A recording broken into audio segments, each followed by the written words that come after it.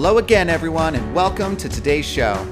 If you're one of the 130 million people that are dealing with SIRS, Lyme disease, autoimmune disease, or other conditions that are impacted by mold on a daily basis, and you need to learn how to eliminate that exposure, then you're in the right place.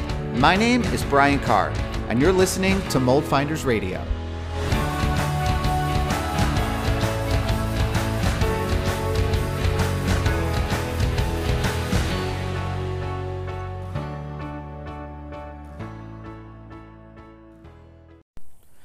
Hey everyone, so we're going to do another Q&A episode today.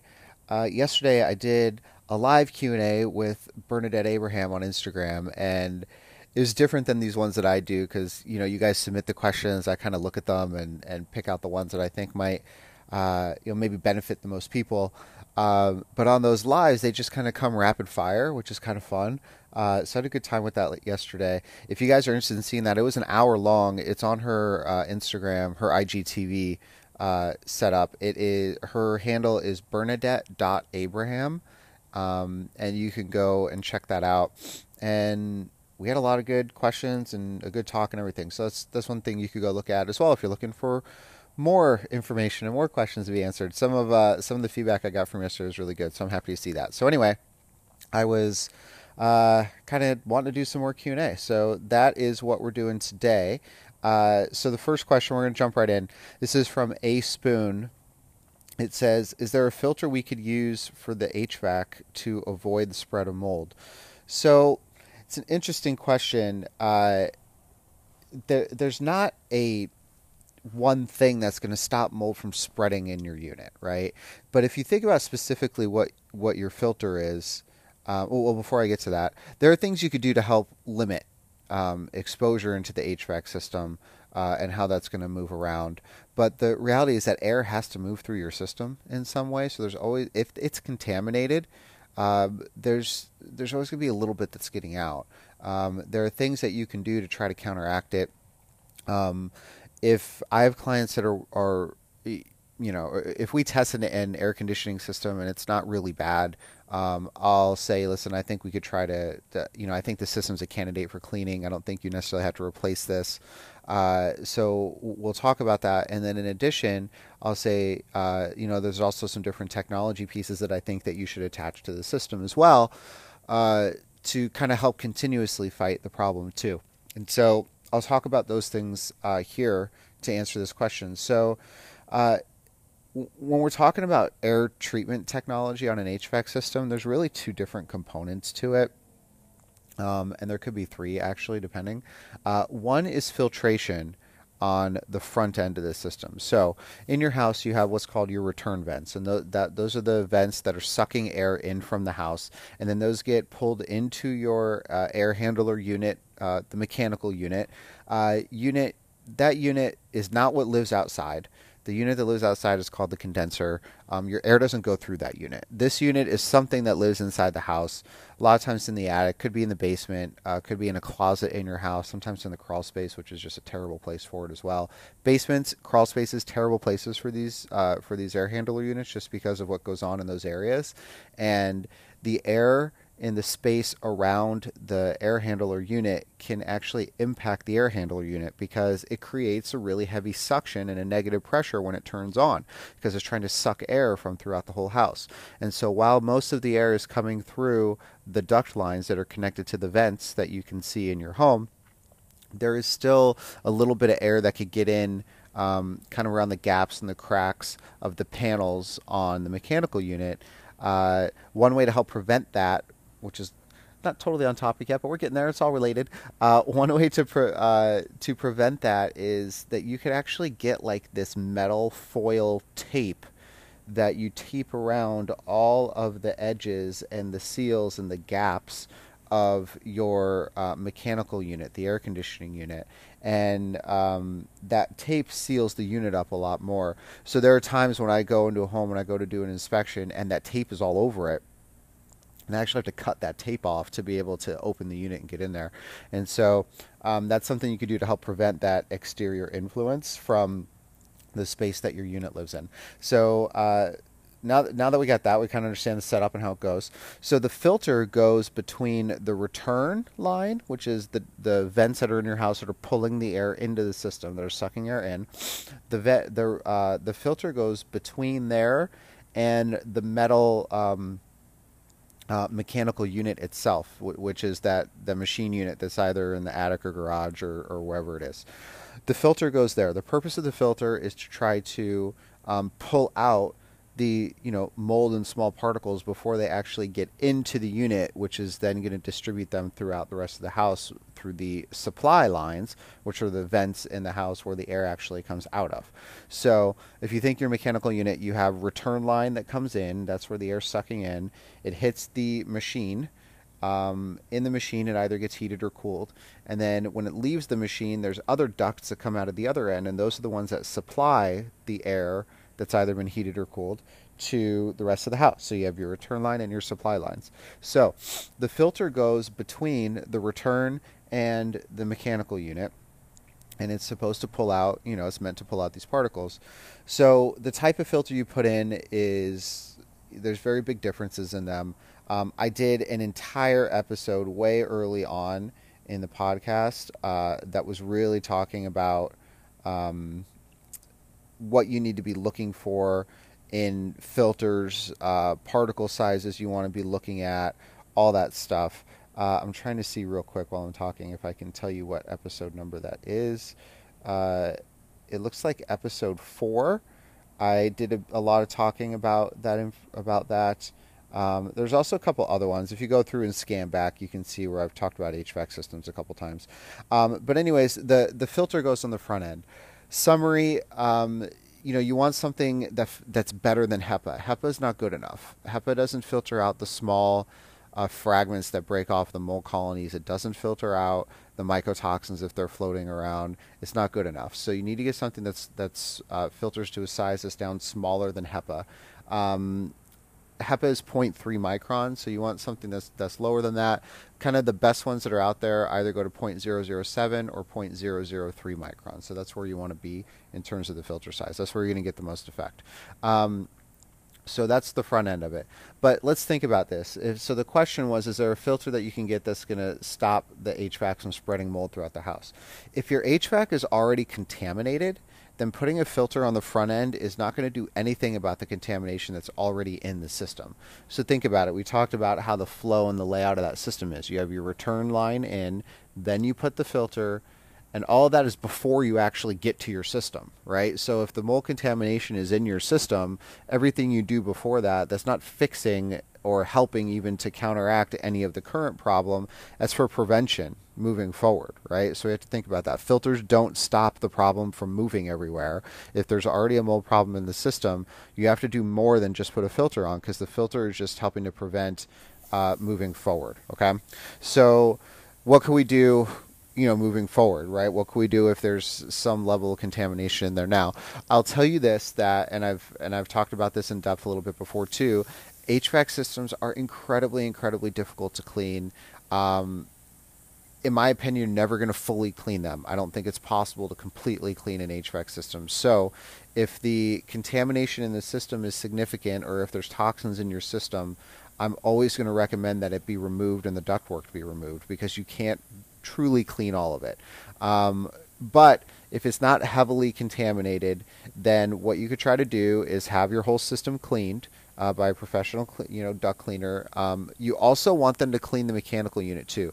A lot of times the duct cleaners, they only clean the ducts and they don't clean the mechanical unit, which is weird. Like, it's all connected. They should be cleaning both of it. If you don't clean one of them, then you're still going to be pushing stuff through there. So they got to clean both of them. And then so that's the first piece. So I'll tell them, okay, if it's not super contaminated, let's clean it. So they'll clean it, and I'll say, let's talk about some technology you can attach. So the first piece is the filter, which we just talked about. There's also other components that you can attach, because you think what the filter's doing, it's not doing anything for the ductwork. It's not doing anything for the unit, right? It's all prevention really on the front end. So how do we help to try to counteract anything that's left over in the mechanical unit or anything that's left over in the ductwork? And so that's where some other technology pieces could come into play.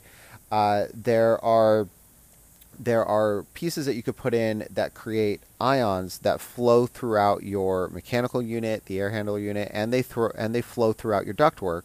And these ions are oppositely charged from biological contaminants. What that means is that they kind of act like a magnet to each other. And so as the ions floating around, if there is mold or if there's bacteria, it will be attracted to it, and then when it gets to it, it'll break it down and deactivate it. Just keep in mind that mycotoxins are not a biological contaminant. Toxins are not biological contaminants. The mold and bacteria are, right? Those are the living things. The toxin byproducts are not living things, so those ions are not going to break those down, okay? So I just want to be pretty clear about that. But they help to, limit and continuously try to fight against, the problems that may be in there. And the more the ions go through, the more the systems run, the more times the ions are working through the duct lines, the more things that they'll attach to. And you'll also get those ions that come out of the vents, out of the supply lines when the heat or the air is coming out. And they'll also move through your house a little bit, and they'll help there too. It gives more of a baseline for the house. It's not really giving you any sort of like concentrated focus in any certain area because it's air conditioning that's supplying the whole house. But it's nice to have those floating around as a secondary effect. I don't look at an HVAC system like this as a purification system for your home. Okay, it is a filter and purification system for your HVAC system, and your home may get a little benefit from it, but that's really not what it's meant for. Okay, the further away that you get from the source of the ions, the less they're going to be, the less effective it's going to be. So you really want to supplement that with different portable units that you put in different rooms when you're building out kind of the plan for how you're going to set up your air purification strategy. But for the HVAC system, that's kind of the best you could do to try to help prevent any spread. Now, let's get one big caveat here. If you have mold growing in your HVAC system, this is a completely different story. You got to replace stuff, okay? And there are times when I open the air handler units and you can actually see mold growing like on the labels. They'll have like sticker labels on the components in there. Some of them have barcodes, some of them have other things on them. You might see mold growing on those labels. You could see mold growing on insulation that might be in there. You could even see mold growing on some of the dirt sometimes that's in there. If you open the coil area, which is where the heating and cooling actually happens, that area will create condensation. If the area is not draining properly or graded properly, you'll see standing water in that area and like a lot of rust. And if that's happening, that's a bigger issue. It's more of a bacteria concern when you see things like that. So there are definitely, if you have actual growth problems in your air conditioning unit, this stuff is not going to, it might help a little bit, but it's not going to be a big effect. These things are meant for maintenance. They're meant to help kind of maintain a system from things that are constantly impacting it. They're really not meant, it's not a replacement for remediation, right? We always talk about source removal is what you need to do. Same thing happens if you have mold growing on components in air conditioning systems. Source removal is the answer. If it's growing on metal components, you can remove that and clean it and try to put it back in. I mean, that's something that you can do too. Just keep in mind there's like a lot of little gaps and joints where different metal components like screw together or attach to each other, and the particles can get into those little gaps. So if you are going to try to clean the mechanical unit, you're going to probably need to disassemble a lot of those components so you can make sure you're getting into the gaps and cleaning those areas and that nothing is hidden in there. So I hope that was a good answer for you. One other thing, so if you are looking for filtration technology options, we did create a website. Myself and Corey created a website that we really just give to our clients. It's called moldairpurifiers.com. It talks about our whole philosophy on air treatment, how you configure your setup for a home. It also, we went through and picked out the filters and the ionizers, the different purifiers that we think are the most effective and that we like the most. These are the ones that we recommend to our clients, so you could actually go there and see the ones that we're liking. And if you're interested, you could actually purchase things straight from there. We built the site as an informational site. initially, and then to give to our clients because we just kept telling them the same thing all over and over again. So we just wanted to kind of give them information they can look through. And then they started asking us, well, if they could buy the stuff. And then so we set it up after that as an e-commerce site so people could purchase the items through there. So it's an option for you to look through. You don't have to buy anything there if you don't want to. You only have to look at it if you don't want to. But if you're interested in our philosophy on how you actually create a full home filtration and purification setup, then there is a button at the top that's called Air Treatment Philosophy. You could click on that, and I wrote that up, and it's basically words from my mouth on a website of how I like to structure those setups. So you can take a look at that. All right, our next question is from Life Fully Joyful, and it says, how to handle dealing with apartment people and mold. How can we break our lease? They aren't helping. Super common, right? They don't want to help. They want someone in there paying rent, and they don't want to spend money to fix a unit because it decreases their bottom line, and they're in the business of making money on the units. They're typically not in the business of creating the healthiest living environment for people. So this is why they're not helping. I'm sure you've already figured that out. Here, I'd recommend going back and listen to episode 1 of the podcast. It's my mold story. I did this exact thing, and I talked about exactly how I had it done. So I would go back and listen to that. Here is the quick Cliff Notes version of that, is that you have to prove to them that there's a problem. You can't ask them to come in and look at it. You can't bring it up to them without having proof about it because they're just going to downplay it. So you have to prove that there's a problem. The way you prove there's a problem is you have to come in, you have to have testing done, you have to validate it. All right. If you go to them and you just say, hey, there's mold in here, they're going to come in and be like, oh, no, there's not. That's not mold. And then you're going to say, no, there's mold. You need to come test it. And they're going to say, okay, cool, we'll come test it. And then they'll bring in some guy to come in and take an air sample in the middle of your room. That air sample is most likely going to come back negative. And then they're going to tell you, see, there's no mold problem here.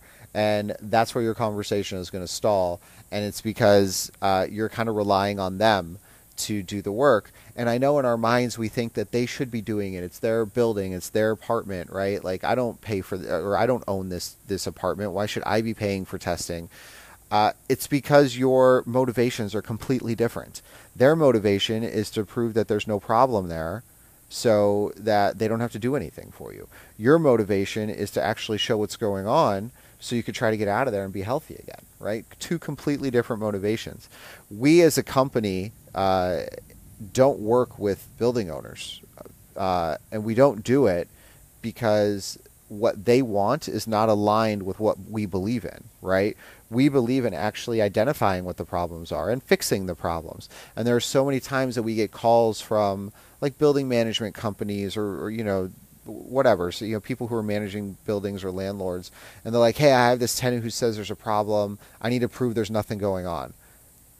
You hear that? Like, I need to prove there's nothing going on. That's what they say. They don't say, hey, we need to figure out if there's a problem and how to fix it. That's not what they say. They say, I need to prove there's nothing going on. This person is annoying. They're crazy. They won't stop bugging me about it. I need something to prove there's not a problem to shut them up. That's basically what they call us and tell us. And we say, yeah, you probably should look for someone else. We're not going to do that for you. And that's the end. So we don't work with them for that reason. All right. So that's why that you need to prove that there is a problem, okay? If you rely on them to do it, they're going to use methods that will not prove there or that will show there's no problem, which I'll tell you right now, I could go in any home and test in a way that shows nothing, right? I could do it. I could literally go in a house. I could take samples from everywhere. I could run up a big bill if I wanted to, and I can make the samples look like there's nothing going on.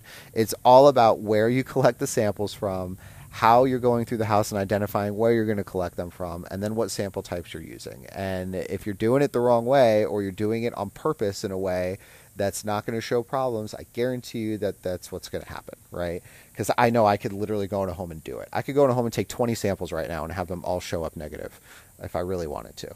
So, that's why you got to do it. So I would tell you, go back, listen to episode 1.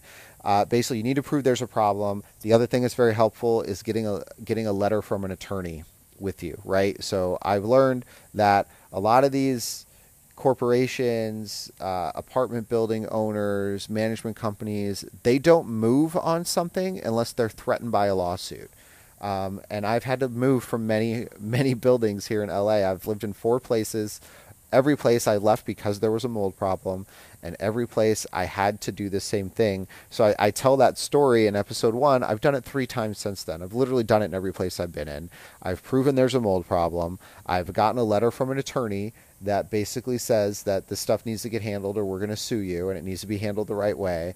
And then they're like, oh crap, we got to do something. And then we get on the phone because they usually start dodging my calls and they won't talk to me for 2 weeks when I start reporting them the information on what I found. What I used to do is that I would do the inspection and I would send them the inspection report and the lab results and what it all meant. And then all of a sudden they start ghosting me, and I'd be like 2 weeks and nobody would answer me. And so that's when I figured out that I had to get an attorney involved. And so then I got an attorney. Luckily, we work with some attorneys, so I got an attorney that will write me a letter as a favor, and wrote me a letter. All of a sudden, I got a phone call within 20 minutes. I got a response within 20 minutes after that. Imagine that. Imagine you talk about suing somebody, and all of a sudden that they're gonna listen to you.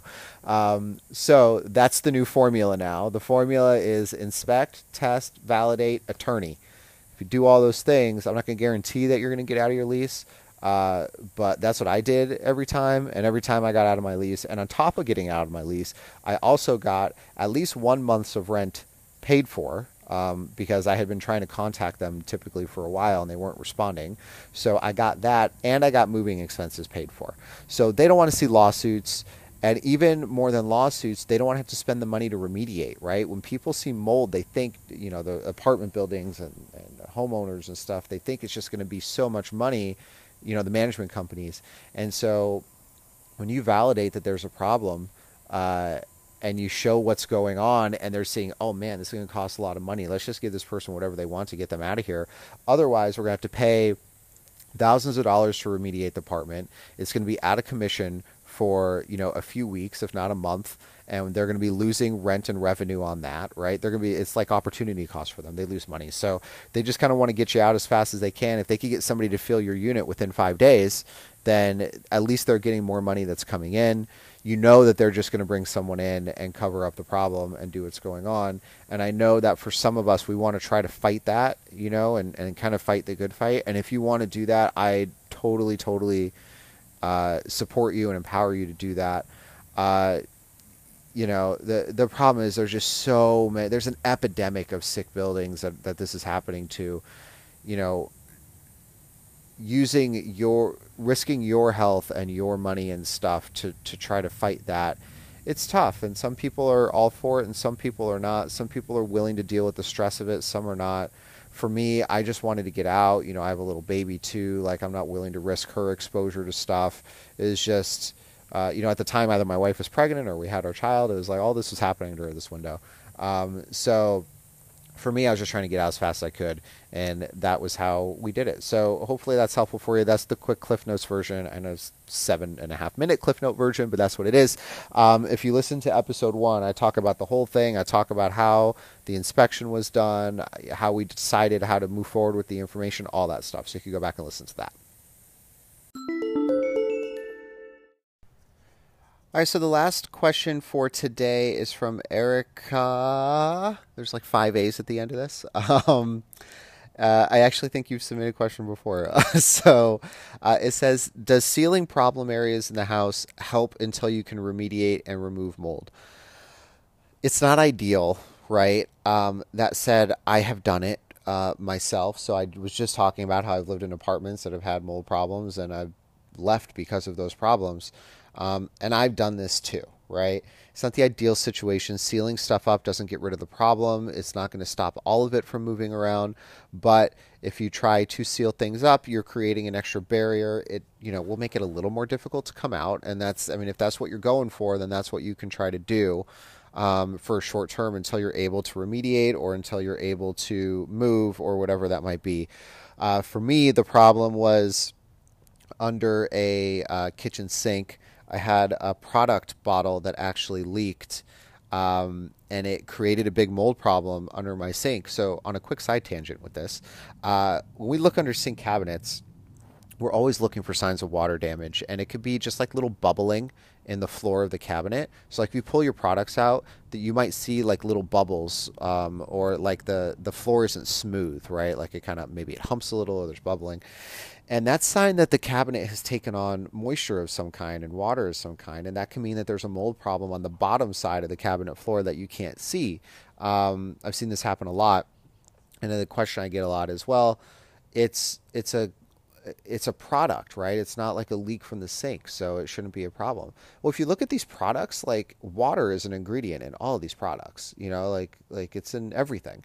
And water is the issue, right? And so you could have product bottles that leak and they can create mold. It doesn't have to just be from a water leak that's from the sink or the plumbing line under there. It could be a water leak from a product bottle, because products have water in them in addition to whatever other ingredients are in there for that product. And the ironic thing about this particular product that caused a problem in mine is that my wife went out one day and bought like a mold mildew tile cleaner thing, which I wouldn't really use, but she bought it, and so it's literally been sitting under our sink cabinet for a while. And I was not doing the maintenance that I should have been doing and pulling everything out of my cabinet every month, which is something we should all be doing, by the way. Okay, even I didn't do it, and this is what happens. You need to do it to make sure that you're staying on top of leaks. Things leak, product bottles leak, plumbing leaks, sink leaks. And if we don't pull the things out of our cabinet and look at it and keep an eye on it and check it, then it builds up and it creates big problems. So every month you should really, really be doing that and looking at that. Okay, so that's my public service announcement on that. Anyways, so one day I did go down there. I needed to get a cleaning product out of there, and I kind of saw something weird. It was in the back of the cabinet because I never used it. I pulled everything out, and man, there was a massive water damage and mold problem. Like, it wasn't under the floor panel of the cabinet. I was actually seeing it like on the cabinetry. So ironic mold cleaning product, mold grew. I think it's kind of funny, and it just kind of lets you know that there is water in these products. It's not just whatever the product claims to be. Anyway, so our lease was up in a couple months on this particular place, and so I think we had like 4 months left on it, or 3 months left on it, and so at the time, we immediately then started looking for a new place. We didn't start the process of trying to move out yet because we needed to have somewhere to go. So we started looking for a new place. That's where we found the house that we just moved into.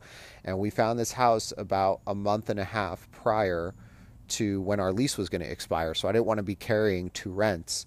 And so that's when I showed them the mold problem and kind of did the whole thing that I do. And we were able to get out of that lease early, and actually some of the moving expenses covered as well. So anyways, all that said, what did I do for like the 2 months that led up to that? So when you build containments, and this is getting to the questions, I always go on tangent, guys. I hope you guys don't mind that I do that, but I think the stories and stuff are helpful. So anyway, when they build containments, when they're doing remediation in a space, they use a thick plastic sheeting to create the containment walls. It's called 6 mil plastic. It's 6 millimeter thick plastic. So you could go down to like Home Depot and buy this stuff, right? So what I did is that I 6 mil plasticed all of the interior of that cabinet. So I did the walls, I did the floor, I even did the back wall, which was not actually a cabinet wall. It was drywall, but in case any water like got through the cabinet and maybe spread to the wall behind where I couldn't see it because it'd be below the cabinet floor, I just want to make sure nothing was coming up that way either. So I did that too. And I kept it sealed up for 2 months. And here's the thought process. If that works in a containment when they're ripping building materials apart and causing massive disruptions, and it helps contain that stuff in that space. Granted, there's other components, right? There's negative pressure, there's air scrubbing, there's other things that go on in those containments, but this is the barrier that they build on the exterior. Then it's good. Then for me, it's good enough for a short period of time to put over something like that while I'm trying to figure out what the plan is or what the next step is. So something that you could do too.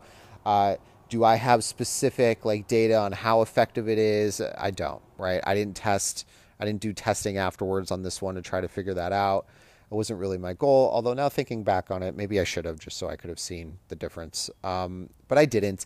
But knowing that containments are actually built out of the same plastic, right? So if you put that plastic, over these areas and try to seal them up for a short period of time until you can remediate, I think it's okay. right? You want to be careful that you're not trapping moisture though, and like creating more of a moisture barrier that's creating a bigger problem. So you got to kind of try to figure that piece of it out. But if it's for a short period of time, I'm okay with doing that. Just know that that is not a long-term solution, right? So I don't want you to think like, oh, I put the plastic down.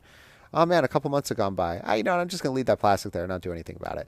Let's not do that. All right. So let's make sure that we still have a plan. There's still a route that we're going to actually handle this the right way. But if you're trying to eliminate, or I should say, reduce exposure up until that point, I'm okay with doing that. You may also want to consider moving air filtration units closer to that area, closer to the source of where that problem is, so it could help to try to counteract that a little bit as well. So there's a couple things you could do. So that's all I got time for today, guys. I got a lot of questions, and I also got some non-questions in, just some comments for me, which I thought was kind of nice. Some of them were saying, hey, your IG Live was really good with Bernadette today. I have other ones that were like, hey, no question, just want to support what you're doing. Really, really appreciate it. That stuff is awesome. Thank you, guys. If you ever want to leave me little love notes like that on these question things, I will read them and I will be happy about it. So feel free.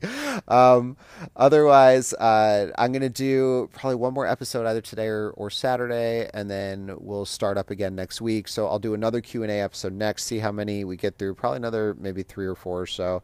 And we'll see what next week looks like, if I could drag some others over, if we're going to do some other things. I'm thinking about doing a new segment next week with Corey. Some of you may know he's my business partner, my co-founder in We Inspect. He's also my cousin as part of our family business. So we have a cool idea that I think might be a nice segment that we do maybe weekly. We're going to see how it works out. So keep an eye out for that. Hope you guys all have a good one. We'll talk to you soon.